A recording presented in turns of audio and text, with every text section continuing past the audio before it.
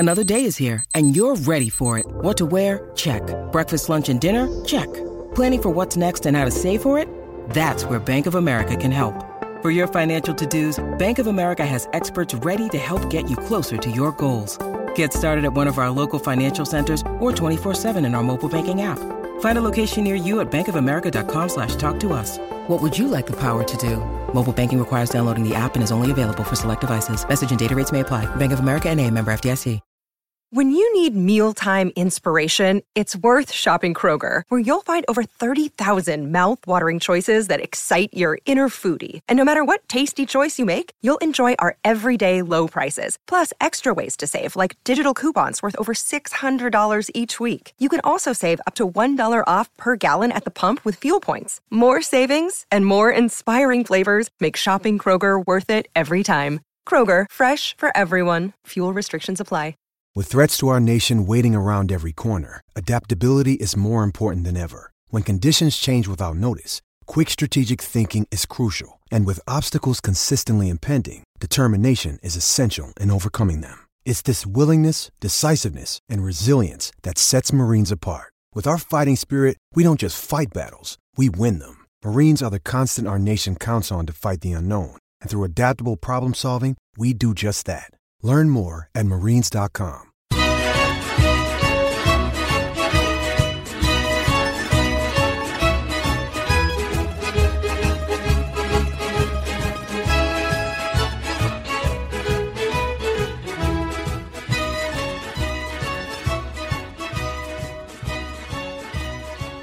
Hello and welcome to another edition of the Forza Napoli Calcio podcast, a podcast devoted to Napoli, of course, but you don't have to be a Napoli fan to enjoy it. If you're a Serie A fan, if you're a football fan looking for the inside scoop on all things Napoli, this is the place to be.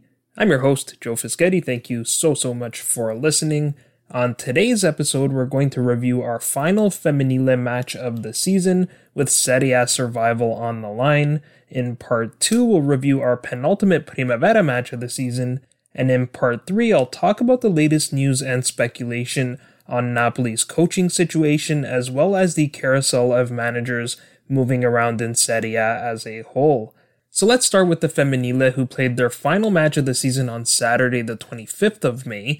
We played against a very good team in Roma who beat us 3-2 in our first meeting. Heading into the round, we were sitting in 10th place on 13 points, 1 point clear of the relegation zone. San Marino occupied the second relegation spot and needed a win to have any chance of staying up. A draw would not be enough because we owned the tiebreaker after beating San Marino 5-0 in our second meeting. Even a win would be potentially insufficient because if Napoli beat Roma, San Marino would still be relegated. So with that, let's get to the starting lineups. Roma lined up in a 4-2-3-1 with Camelia Cesar in goal. Elena Linari and Alison Swaby started at center back. Elisa Bertoli started at left back and Kaya Ertzen started at right back. Claudia Cicciotti and Giada Greggi started in the double pivot. Lindsay Thomas started on the left wing, Agnese Bonfantini started on the right wing, and Paloma Lazaro started at striker. Alessandro Pistolesi made 4 changes to the squad that he fielded against Hellas Verona, and I have to say I was not happy with these changes at all. The first change I didn't like was starting Catalina Perez in goal over Sabrina Tasselli. Tasselli took advantage of the opportunity when Perez got hurt and has been excellent in goal. Perez had not started in 9 matches. Her last start was against Fiorentina on February 7th, so to throw her into such a big match in the final round of the season made absolutely no sense to me. 2 of the changes were forced. As I suspected, Alexandra Hune was suspended for this match. Sofia Jensen started in her place, which was also surprising considering Jensen is a midfielder. Guomi Arnadotir picked up an injury in the Verona match. I was expecting Paola Di Marino to start in her place, but instead Pistolesi gave Chiara Groff her first start of the season. The midfield was unchanged, at least in terms of personnel. Sara Huchet started in the middle with Eleonora Goldoni and Emma Errico on the wings. The wingers swapped sides though, so Errico moved over to the left and Goldoni played on the right. Finally, Pistolesi made 1 change up top, and again, I didn't like this change at all. He started Evi Popadinova on the right wing. over Federica Cafferata. Now, I don't have anything against Popadinova, she's a very good player, but since Pistolesi started playing Cafferata higher up the pitch, she's been one of our best players and has been instrumental in turning our season around, so I cannot comprehend how he would have not started her here. Jenny Hjulman started on the left wing and Isotta Noki started again as the false 9. So those were the starting lineups. Next, let's get to the match. The first half reminded me a lot of the first meeting between these clubs. Roma were clearly the better side. They pressed high and pinned us into our own half. That forced us to play the long ball, and more often than not, we gave the ball right back. We also committed fouls in dangerous areas, and Roma nearly punished us on 2 separate occasions.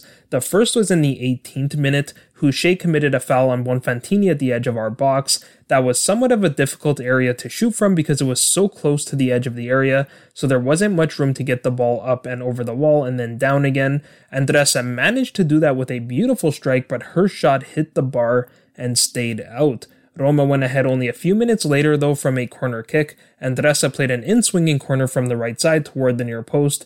Eriko was defending the post and did a very poor job of heading it out. In fact, she didn't head the ball out at all. Instead, she flicked it onward toward the back post where no one picked up the late run of center back Linari. She casually placed her shot into the empty goal to put Roma ahead 1-0. We conceded a second free kick at the top of the box at the half-hour mark. This time it was Popadinova committing the foul. Linari took the free kick and hit the target, but the effort was weak, and Perez made the save. Perez should have been able to catch the ball, but she spilled the rebound, leaving the opportunity for Roma to pounce. Fortunately, Perez got there just in time and was fouled on the play. Perez looked very shaky in this match. She played at least one pass straight out to touch, but for me that's more on Pistolesi than it is on Perez. You can't expect the keeper to be sharp after being out for so long. Perez nearly got caught with egg on her face 5 minutes before the break. Roma had a corner kick from the left side. Andressa played a deep outswinging cross this time. Perez came out to catch but completely misjudged the projection of the ball. She came nowhere near the ball, which left a free header for Thomas in front of the goal. Thomas got a good head on the ball, but fortunately Mariah Cameron was there to clear the ball off the line. Cameron was one of the few Napoli players who I thought had a really good first half. So the first half finished 1-0 for Roma. I'm sure we had staff keeping an eye on the San Marino-Fiorentina game. In fact, Pistolesi admitted that he would in his pre-match interview. That game was tied 0-0 at the break. Like I said earlier, San Marino needed a win to survive regardless of the result in this match, so we were 45 minutes away from securing a place in next season's Serie A campaign. The San Marino game had a wild start to the second half with 3 goals in 4 minutes. Fiorentina opened the scoring in the 49th minute with a goal from Luis Quinn. 2 minutes later, Sarabaldi doubled Fiorentina's lead, but only a minute after that, Viola Brambilla pulled one back for San Marino. Despite that San Marino goal, that sequence put us in a very strong position. It meant San Marino would need to score 2 more goals in the second half to have any chance of surviving. If the first half stats were any indication of how that match was going, it seemed highly unlikely that San Marino would score 2 more goals. Fiorentina had roughly 70% possession and outshot San Marino 10-1 in the first half. Back in Napoli, a draw meant the same to us as a loss, so I wanted to see us go all out in the second half. I think Pistolesi recognized that as well. He also recognized who was not playing well and made 2 changes at the 50th minute. He replaced Hjulman with Cafferata. I thought that made a lot of sense. Hjulman has always been one of my favorite players, but she really hasn't done much in the second half of the season. He also replaced Eriko with Pia Riesdijk. Eriko is a midfielder and Riesdijk is a striker, so this was definitely an aggressive approach. Those changes would prove to be useful, but not until after Roma doubled their lead. In the 61st minute, we got caught trying to play out of the back. Janssen played the ball out to Riesdijk, who attempted to square the ball to Houchet inside our own box, which was a very risky play. Andressa picked up the loose ball, carried to the byline, and then cut the ball back to Thomas at the top of the 6-yard box. She made no mistake firing into the top corner to make the score 2-0. Only 3 minutes later, our substitutes combined to pull one back though. The play started with a run by Cafferata on the left wing. She played a low ball into the area. Linari failed to clear the ball and Riesdijk was first to the ball. She calmly dribbled around Cesar and fired into the empty goal to make the score 2-1. I thought the second half was far more balanced than the first half. We had much more of the ball, and with better movement, we were able to work the ball around to create chances. Most of the play for the middle portion of the half was in the midfield, and then there was plenty of excitement in the final 10 minutes of the match. Roma came close to adding a third in the 83rd minute, but substitute Alice Corelli's shot hit the outside of the side netting. Then a few minutes later, another substitute, Anna Maria Santorini, came close, but Perez was quick off her line and made a brilliant save. Credit to Perez, she was far better in the second half than she was in the first half. Unfortunately, Santorini was injured on the play. She had to be taken off on a stretcher with a brace around her neck. Hopefully that was for precautionary reasons. You never want to see a player get hurt. Then only a couple of minutes later, Cafrata was fouled in the area by Corelli, and the penalty was given. Houchet stepped up and converted the penalty, so we were all tied at 2. The drama didn't end there. There was plenty of stoppage time after that Sartorini injury, and in the 5th minute of stoppage time, Roma were awarded a penalty of their own.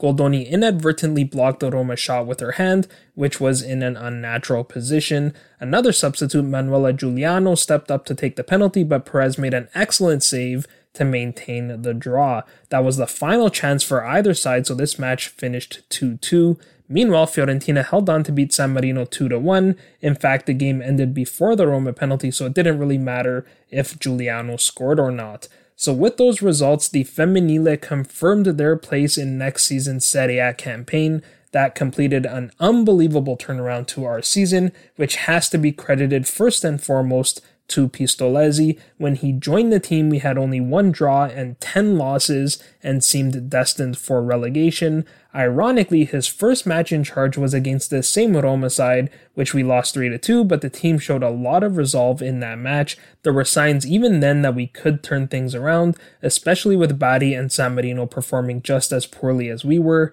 In his 12 matches in charge, Pistolesi managed to collect 13 points, so our girls had every reason to celebrate after the match. It was made even more special after we had to watch Hellas Verona celebrate their survival after the draw to us last weekend. I'm really happy for our women. With the men's team, our fans are often offended when we're called a provincial club. With the women, we really are a provinciale.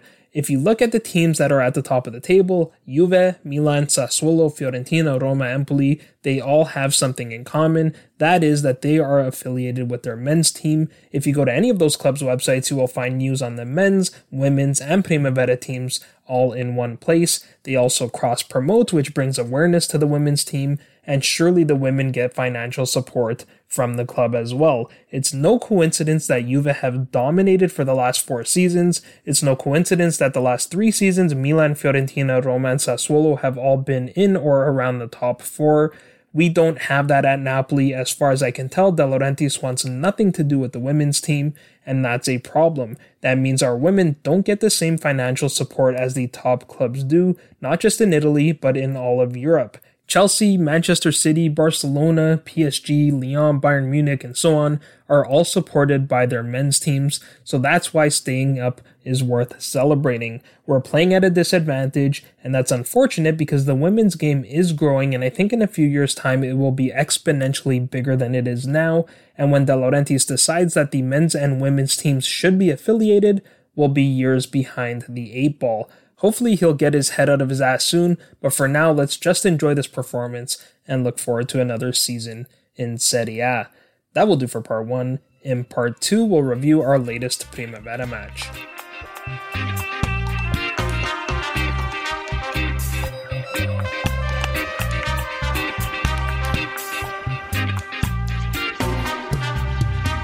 Una cosa che potesse fare l'italiano, così sembra parlo napolitano, la lingua più diffusa da Roma a Milano, il principale prodotto d'esportazione italiano. Noi non emigriamo, napolitano, sono più di 150 anni che colonizziamo. Non emigriamo, napolitano, da più di 150 anni ci ricollochiamo. Napoli, Napoli, Napoli, coi colori, gli ori ed i dolori Napoli, con l'orgoglio, raggia, prepotenza Napoli, alto coglio, quindi è sempre Napoli. Napoli, Napoli, Napoli, la politica da niente, trasformare tutto il mondo in una grande Napoli. Napoli, Napoli, Napoli, Napoli, Napoli, Napoli, Napoli. So giamaicana, africana, sono nata a Milano. Il principale prodotto d'esportazione italiano. So giamaicana, africana,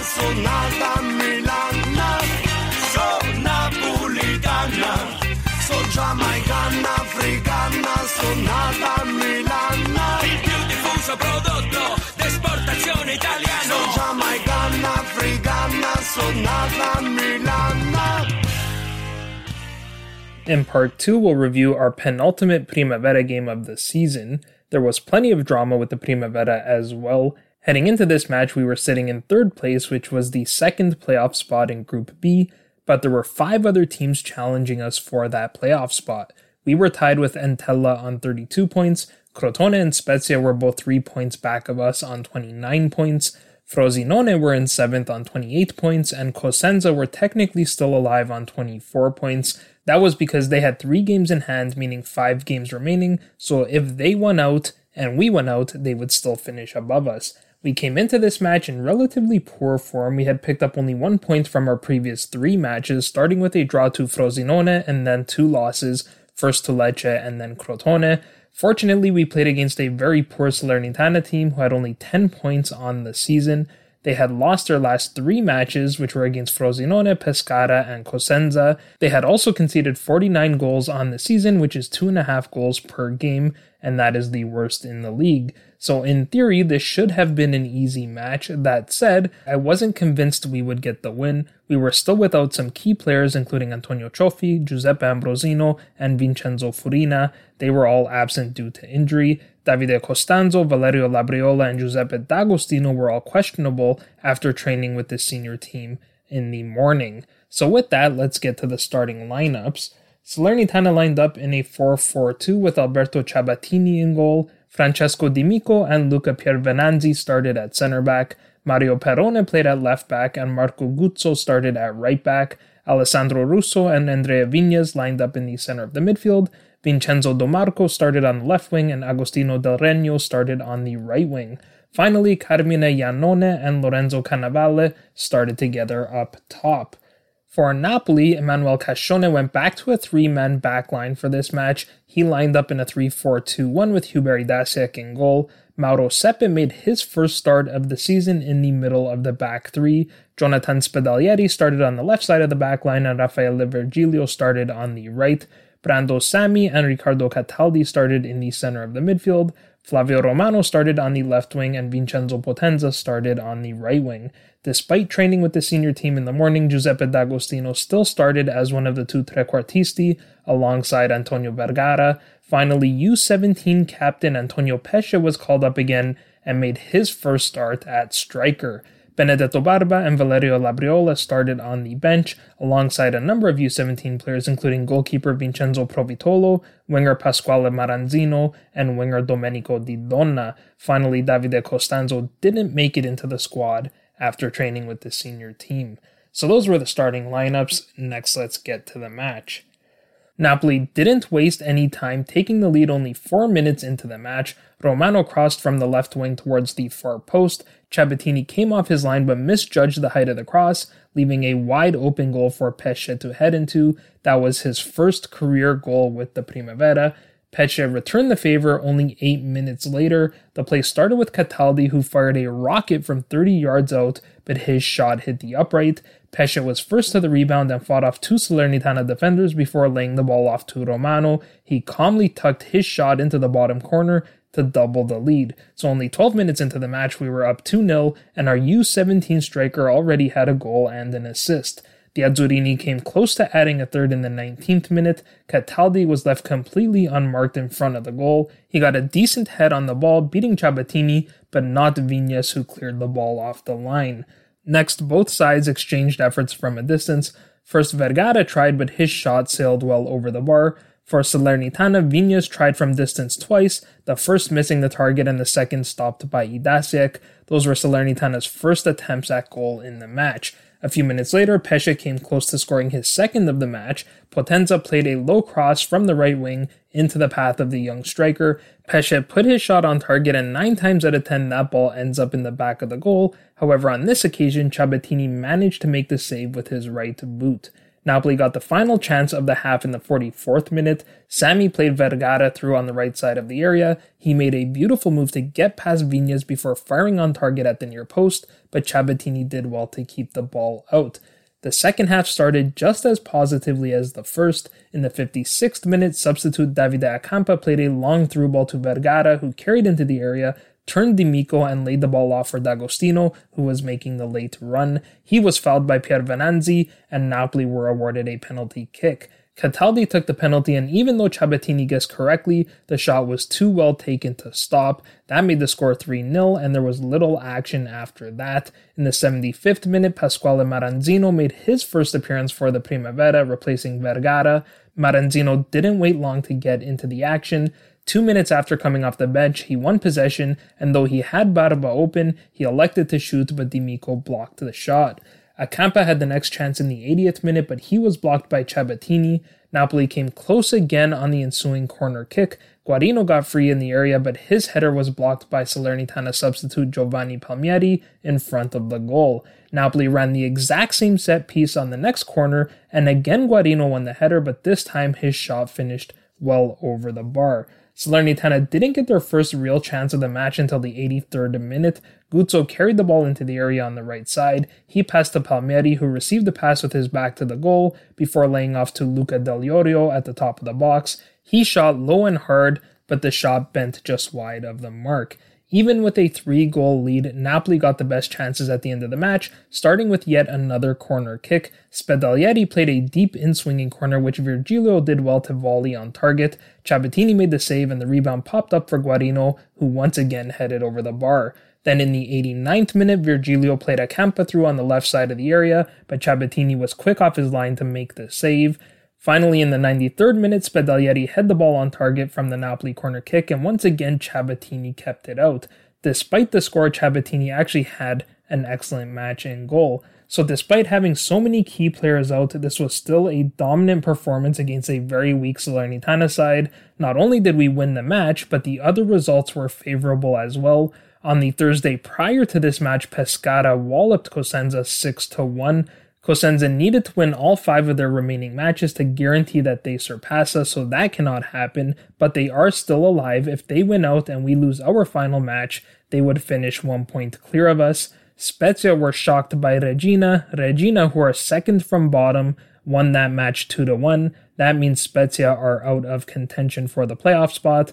Frosinone had their match with Cosenza postponed, but with our win, they mathematically cannot catch us either. They needed us to drop at least 4 points from our final 2 matches to have a chance. Crotone lost 5-3 to second place Lecce, so they too are out of the race for the playoff spot, but Entella trounced Benevento 6-1 to remain tied with us on points, now at 35. That means the second playoff place will be decided on the final day of the season. We play against Spezia on Saturday. Spezia is a tough team, but they now have nothing left to play for, so hopefully that helps. Meanwhile, Entella plays Salernitana, who we just saw are pretty awful. We have to assume Entella wins that match, which means we absolutely must beat Spezia. What's interesting is that the Salernitana game is 4 hours prior to ours. They play at 11 a.m. local time or 5 a.m. Eastern time, whereas we play at 3 p.m. local time or 9 a.m. Eastern time.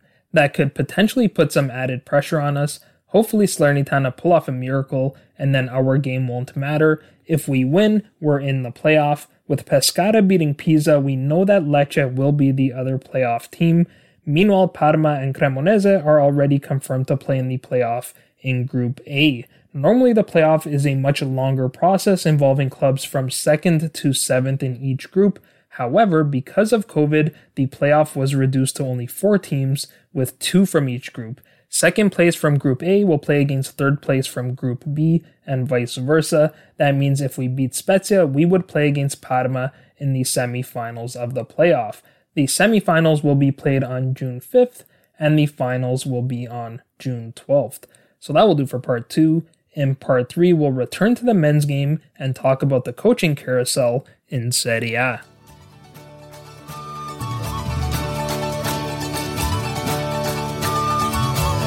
Non m'ha vista nessuno in oscura, faccia sporche una guerra, do niente è sicura in ta guerra, ci voglio coraggio arresta.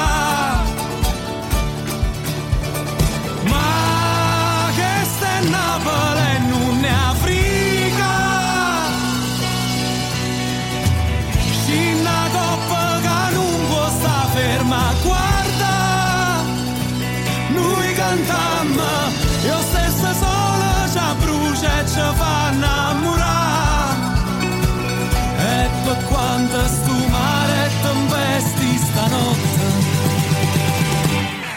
venga a cercare.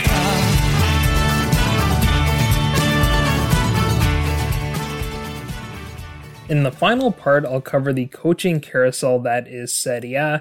There's been a ton of drama over the last week or so with respect to coaches, so I'll provide an update on that, and I'll do it within the context of Napoli since we've been linked to just about every coach available. For Napoli, the rumors started back in January or thereabouts. Prior to that, we were winning games and all was well. Gattuso and De Laurentiis had supposedly had lunch together and agreed on a renewal. It didn't sound like the financials were an issue, and I distinctly remember Gattuso saying at the time that if management lost trust in him, he would step down and not ask for a package, as he did at Milan. And yet, for whatever reason, the extension was not signed. The consensus in the media, at least, seemed to be that it was Gattuso that was holding out. Then we began to falter for various reasons, not the least of which was injuries that were mounting, starting with our record signing Victor Osimhen.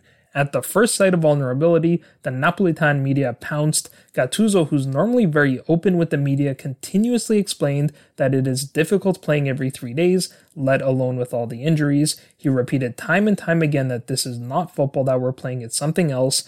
And though I agreed, a lot of people dismissed what he was saying. A lot of people called Gattuso's explanations excuses, often pointing to Milan, who had also endured numerous injuries, including to their star forward, but were still delivering results. It wasn't long before the rumors started spreading that Gattuso was at risk of being sacked. Those rumors really started to heat up after the loss to Juventus in the Supercoppa. The club did eventually issue a statement declaring their full confidence in Gattuso, but the statement came nearly a week after the loss. Prior to that, there were various reports that De Laurentiis had started calling around to other managers. Now, we don't know whether that's true or not, but even if it is, as an owner, he has the right, if not the responsibility, to plan for the worst case scenario. Why it was also public is an altogether different story. The Friedkins proved with their signing of Jose Mourinho that owners can work in private if they so choose, so a part of me thinks that these stories are intentionally being leaked to the media. Whatever the case, Gattuso did not feel like he was supported by the club when he needed it the most, and it's quite possible that any future with Gattuso at Napoli ended then and there. In fact, leading up to the ending of the season, many reporters suggested Gattuso would not renew even if we qualified for the Champions League because the relationship had been damaged beyond repair. Not surprisingly, the managers that we were linked to at the time were those who were available to take over the club immediately, i.e. managers who were not currently employed. That included Maurizio Sarri, Rafa Benitez, Walter Mazzarri, Luciano Spalletti, and Max Allegri. Allegri and Sarri were both still collecting paychecks from Juve at the time, Spalletti was still collecting a paycheck from Inter, Mazzarri was collecting a paycheck from Torino, and Benitez had parted ways with Chinese Super League club Dalian Pro by mutual consent. Now, for me at least, 3 of those names were highly unlikely to sign. De Laurentiis almost never brings people back to the club, so I never bought the rumors of Sarri, Benitez, or Mazzarri. Allegri never really seemed like a real option to me either, largely because of the price tag, but as our performances improved and with them chances of qualifying for the Champions League, the Allegri rumors seemed to become more realistic. Then when we failed to qualify for the Champions League, I immediately crossed his name off the list. There was no way he was going to coach for a team that was not in the Champions League. I thought Allegri would end up at Real Madrid or Juventus, and I was leaning more towards Real Madrid. It's been known for some time now that Zidane was going to move on this season. Real Madrid failed to win a trophy for the first time in 11 years. Zidane officially stepped down on Thursday, so I thought Zidane would go to Juventus given his connection to the club as a former player, and Allegri would go to Madrid. It turns out I was wrong. On Thursday, reports surfaced that Allegri would indeed replace Andrea Pirlo as the new manager of Juventus. That was confirmed by the club on Friday. Perhaps I was too naive or too hopeful to think that Allegri would join a club outside of Serie. We know that Allegri has always had an excellent relationship with Andrea Agnelli. The two of them dine together regularly. Earlier in the week, Juventus announced that sporting director Fabio Paratici would not be renewed, which might have been an early indication of Allegri's impending contract. As I understand it, part of the reason Allegri left Juve initially was because Paratici was handed the reins, and as we've seen, Paratici has made a mess of it. Though Real Madrid are always a top club in Spain, they are very much in a rebuilding phase, and I wonder if that might have deterred Allegri as well. Now, Juve are also in a rebuilding phase as well, but you could argue that they're further along. They already have some excellent young players in Matthijs de Ligt, Dejan Kulusevski, and Federico Chiesa. They are also heavily linked to Gigio Donnarumma and Manuel Locatelli. That's already half of a world-class team right there, but there are plenty of decisions to be made. It seems inevitable that Cristiano Ronaldo will move on. Juve also need to make about 100 million euros in plusvalenza, so we'll see what that means for players like Paulo Dybala. Nonetheless, with the appointment of Allegri and the disaster at Inter, which I'll get to momentarily, Juve has quickly become the favorites to win Serie A next season. Back to Napoli, as an alternative to the seasoned veterans, we were also linked to 3 up-and-coming managers in Serie A. All 3 were already under contract, which meant they would not be available to join until the end of the season. The idea resonated with some Napoli fans, particularly those who recollected that Maurizio Sarri coached for Empoli before taking the helm at Napoli and bringing us within touching distance of the Scudetto. Others saw these options as being inherently risky. These were relatively inexperienced managers who could possibly be the next Sarri, but could equally be the next Marco Giampaolo. Giampaolo was excellent at Sampdoria before making the leap to Milan and completely flopping. One of those options was Hellas Verona coach Ivan Juric. Juric had an excellent 2019-20 campaign, leading newly promoted Hellas Verona to a top 10 finish. Then he carried that form into this season despite selling 3 key players in Sofian Amrabat, Marash Kumbula, and Amir Rahmani, with the latter joining Napoli, of course. I personally wasn't too fond of the idea, primarily because Juric plays a 3-5-2, and I couldn't reconcile how we would squeeze Lorenzo Insigne, Victor Osimhen, and Chucky Lozano into that system. If Juric wasn't already unlikely to come, his recent post-match conference confirmed that there was no way he would join Napoli. Sky journalist Massimo Ugolini began by stating, "A different Verona than the one we've seen the last few weeks," which is undeniably true. Verona had been dreadful in the entire second half of the season, but before Ugolini could finish his sentence, Juric interrupted, demanding respect and accusing Ugolini of not having watched Verona play. Ugolini tried again, saying we saw Verona with a different charge, and again was interrupted by Juric, accusing Ugolini of being disrespectful and asking unfair questions and demanding an apology. Fabio Caressa tried to interject from the Sky studio, but Juric walked away from the microphones. The club issued a statement after the match in support of their manager, saying President Setti and Hellas Verona FC, in order to protect the sporting values that have characterized the club on this occasion as well, underlines the inappropriateness of the questions addressed directly to their coach in the post-match of Napoli-Verona. Now, none of this was caused by Napoli, but I still think it makes it highly unlikely that Juric would join. The fan bases between the clubs have a pretty serious rivalry as well. Juric had been heavily linked to the Torino job, and that was confirmed on Friday. I think that's actually a good place for him. We'll see what ends up happening with Andrea Bellotti, but there is plenty of talent on that team. They should have never been caught in a relegation battle with the quality in that squad. Another name we were linked to was Sassuolo manager Roberto De Zerbi.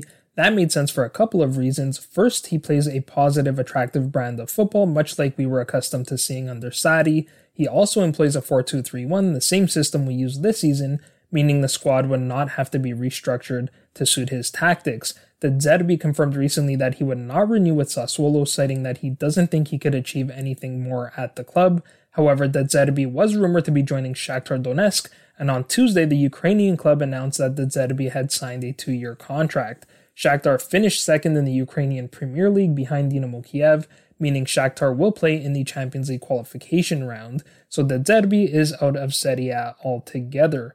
The third up-and-coming Serie A manager that we were linked to was Spezia's Vincenzo Italiano. He led the newly promoted club to survive in their first season in the top flight and picked up some really impressive results in the process, including wins over Napoli, Sassuolo, and Milan, and draws to Inter and Roma. Italiano's dissertation talks about having 10 playmakers on the pitch, and the team's play demonstrated that. Spezia clearly had their own identity. They didn't simply drop back to defend like you see with most newly promoted clubs. Spezia play in a 4-3-3, which is of course a system that would work in Napoli with the current squad. However, like Juric and De Zerbi, Italiano fell off the radar a little bit in the second half of the season, and now he has been rumored to fill the void left by De Zerbi at Sassuolo. That move would make a lot of sense to me. Sassuolo would be a step up for Italiano, and Sassuolo already play attack-minded football, so it wouldn't take much for those players to adapt to Italiano's style of play. Another Serie A manager we were linked to closer to the end of the season was Lazio's Simone Inzaghi. That idea never made much sense to me, and I told this to my good friend Jerry Mancini, who's a huge Laziale a while ago.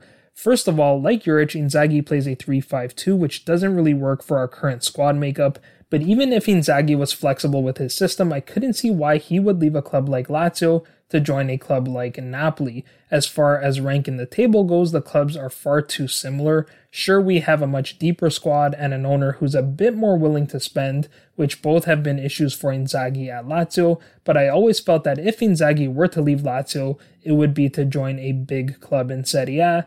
It looks like that's exactly what will happen, with Inzaghi now expected to join Inter. On Thursday, Inter confirmed that Antonio Conte would not be returning for the final season of his contract. The speculation is that Conte would only return if Inter did not sell off any key players. Despite Suning recently securing a 250 to 300 million euro loan, Inter still need to sell players to get their finances in order. In fact, Inter's financial situation is really dire. They seem to be heading down the same path with Oaktree as Milan did with Young Hong Lee and Elliott Group's eventual takeover of the club, and you can see why these clubs were so eager to join the Super League. Inter will reportedly pay Conte 7.5 million euros to leave the club, and I've seen speculation that Conte's buyout was conditional on him not staying in Serie A, though I don't believe that has been confirmed by any credible sources. Conte has already been linked to some big jobs, including Tottenham and Real Madrid, who we talked about earlier. The same day that Conte stepped down, Inzaghi told ANSA that he would not be returning next season to Lazio. This came as a real shock to Laziali, who were under the impression that Inzaghi was on the verge of a 3-year renewal at 2 to 2.5 million euros per season. That was supposedly the result of a 7-hour meeting between Inzaghi and Lazio owner Claudio Lotito, which culminated in a verbal agreement to renew. On Thursday, Lotito confirmed that they had reached an agreement and that Lotito had already signed the contract. He was just waiting for Inzaghi to sign, but apparently Inzaghi, who's been with Lazio for 2 decades, first as a player and then as a coach, changed his mind overnight. Shortly thereafter, Gianluca Di Marzio reported that Inzaghi was close to signing with Inter. That makes sense to me. Inter are already built to play a 3-5-2, and they are definitely a step up from Lazio. Also, Inzaghi is accustomed to getting by without significant investment, which is the situation he'll be walking into at Inter. I wonder if he knows exactly what he's getting into there, because this is going to be a complete teardown as far as I can tell. As far as the Inter rumors go, Inzaghi quickly replaced Porto manager Sergio Conceição, who was linked to Inter for about 24 hours. That's the second Italian club that Conceição was heavily linked to for 24 hours, the first being Napoli, of course. On Monday, Corriere dello Sport broke the story that Conceição had agreed to terms with Napoli. This was an intriguing report. Though he had not coached in Italy, Conceição knows Italy from his time there as a player with Parma, Lazio, and Inter. He also seemed to have the right characteristics for the job. Like Gattuso, he's a hard-nosed manager that's not afraid to kick players out of training, and by all accounts, he's also a better tactician. His commitment to a club and to a project has been compared to that of another Portuguese manager in Jose Mourinho, and he plays a 4-4-2 or a 4-3-3, which we are already structured to play. Then on Tuesday, the very same paper, Corriere, reported that the distance had widened at the contractual level, which led De Laurentiis to pause for reflection. Apparently, a presentation in Rome had already been planned for Wednesday or Thursday. Now, like I said on our last episode of Forza Napoli Worldwide, I don't think the paper fabricated this story. These situations are very fluid, they're ever evolving, and they can change rapidly, as we saw with Inzaghi at Lazio. I'm sure there was some kernel of truth that led Corriere to publish that report. That said, De Laurentiis completely denied the report. He responded to Portuguese paper Mais Futebol, saying that he had never spoken to Conceição. He confirmed that he's spoken to Conceição's agent and close friend Jorge Mendes, who's proposed 3 or 4 coaches, but there were never any negotiations. De Laurentiis reiterated this point in an interview with RTP Sport, where he added that Napoli will hire an Italian and the club will decide in 20 days. I'm inclined to believe him, at least as far as hiring an Italian goes, and if you agree, then that rules out another prospect in Christophe Galtier. Galtier has been linked to Napoli for some time now. He's fresh off his Ligue 1 title with Lille, who, despite winning the league, are a club in complete and utter disarray. They parted ways with their star sporting director, Lucas Campos, earlier this season, and every year they're forced to sell their top talent because of their dire financial situation. They've sold Thiago Mendes, Rafael Leao, Nicolas Pepe, Gabriel, and Victor Osimhen for hefty profits over the last 2 seasons alone. Pepe and Osimhen were both 70 million plus euro sales, and yet they still have financial issues. Most recently, they sold their league-winning goalkeeper Mike Maignan to Milan, who signed the French keeper as a replacement to the departing Gigio Donnarumma. Now they are likely to lose their coach as well. The previous reports were that Galtier was going to stay in France and join Nice. On Monday, he told French radio station RMC Sport that he had not made his decision yet and that he had multiple offers, including from Napoli. Then on Tuesday, he elaborated quite candidly in an interview with L'Equipe. He said he is interested in 3 clubs, Lyon, Nice, and Napoli. He said everything will be decided before the end of the week. He added that Napoli were interested in him, but also in other coaches, and he didn't know where he placed on the list. He also added that he understood Napoli were steps away from Conceição, which makes you wonder whether Corriere's report was true or whether Galtier was just saying all the same hype around that story that we saw. So where does that leave us? As far as Italian coaches go, technically Sarri, Spalletti, Mazzarri, Inzaghi, and Italiano are all available. Like I said, I think Inzaghi will join Inter, and by the time you hear this, that might already be official. Mazzarri has been linked to Lazio as a possible replacement for Inzaghi. I still believe Italiano will end up at Sassuolo, and if not, then he could as well go to Lazio, or he could stay at Spezia. With Andrea Pirlo getting the sack, he has also been linked to the Sassuolo job. We haven't heard Sarri's name for a good while, so all indications are that it will be Spalletti at Napoli. I'd be fine with that. When we had Vincenzo Bertillo on the podcast, he made a pretty strong case for Gattuso to stay and why we shouldn't hire Spalletti. Now, that was before we finished in 5th place and on the presumption that we would be in the Champions League. Then we had Azzurri fan Phil on, and he made a pretty strong case for why we should hire Spalletti. I don't know what the right answer is. There's risk involved with any appointment. What I will say is how Spalletti spends his personal time, or the fact that lots of people have made memes about him, are completely irrelevant. People seem to be using these to push their own preferences, as if someone who likes to feed ducks can't also be a good football manager. If he is appointed, I will judge him based on the play on the pitch and based on the results.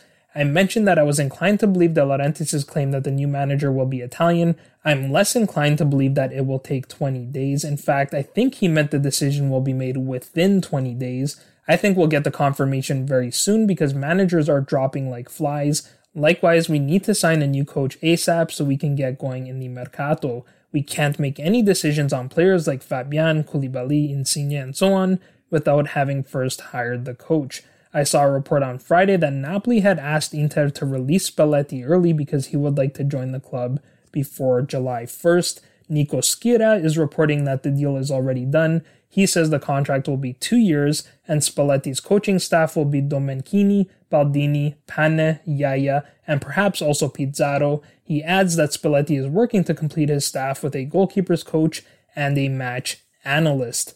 That sounds promising, but as we know, until we see something official from the club, or in our case from De Laurentiis, nothing is official. Very quickly, there are a few other positions available around the league. Claudio Ranieri has stepped down from his post at Sampdoria. Marco Giampaolo has been rumored to return. Roberto De Versa and Luca Gotti are options as well. Of course, if Gotti leaves, that would leave a void at Udinese. Likewise, with Juric going to Torino, that leaves a void at Hellas Verona. De Versa has been linked to that job as well.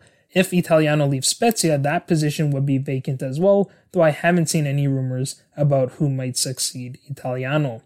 Finally, the 3 promotion clubs are Empoli, Salernitana, and Venezia. Currently, Empoli are managed by Alessio Dionisi, Salernitana are managed by Fabrizio Castori, and Venezia are managed by Paolo Zanetti, so we'll see if they all retain their positions. So that's the latest on the coaching carousel in Serie A. There's plenty more drama to come, and like I said, for some of you, by the time you hear this, things may have already changed because that's how wild this week has been. So that will do for this episode. I hope you enjoyed it. If you did, please share it with a friend and give us a 5-star rating on your favorite podcast platform. As always, if you need to get a hold of me, you can find me on Twitter at Joe_Fischetti5, or you can find the podcast on Twitter, Instagram, and Facebook at Forza Napoli Pod. I'm hoping to be back next week with a panel of guests to do a season review podcast, so stay tuned for that. But until then, I'm Joe Fischetti. Forza Napoli sempre.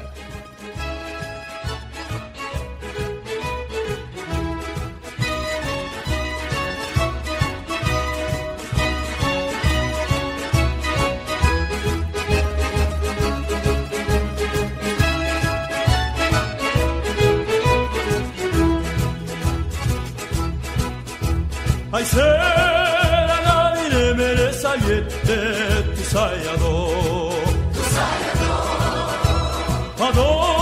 sto cuore ingrato chiudi spiette, famelo un po',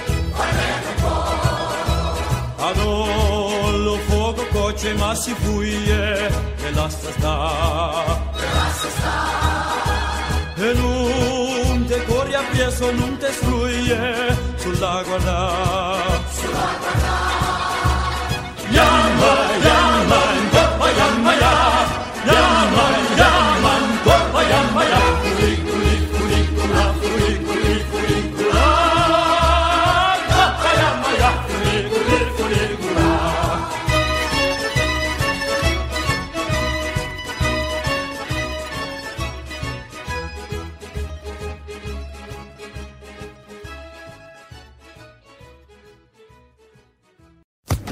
Social Podcast Network. It is Ryan here, and I have a question for you. What do you do when you win? Like, are you a fist pumper, a woohooer, a hand clapper, a high fiver? I kind of like the high five, but if you want to hone in on those winning moves, check out Chumba Casino. At ChumbaCasino.com, choose from hundreds of social casino-style games for your chance to redeem serious cash prizes. There are new game releases weekly, plus free daily bonuses, so don't wait. Start having the most fun ever at ChumbaCasino.com. No purchase necessary. VGW Group. Void where prohibited by law. See terms and conditions. 18+.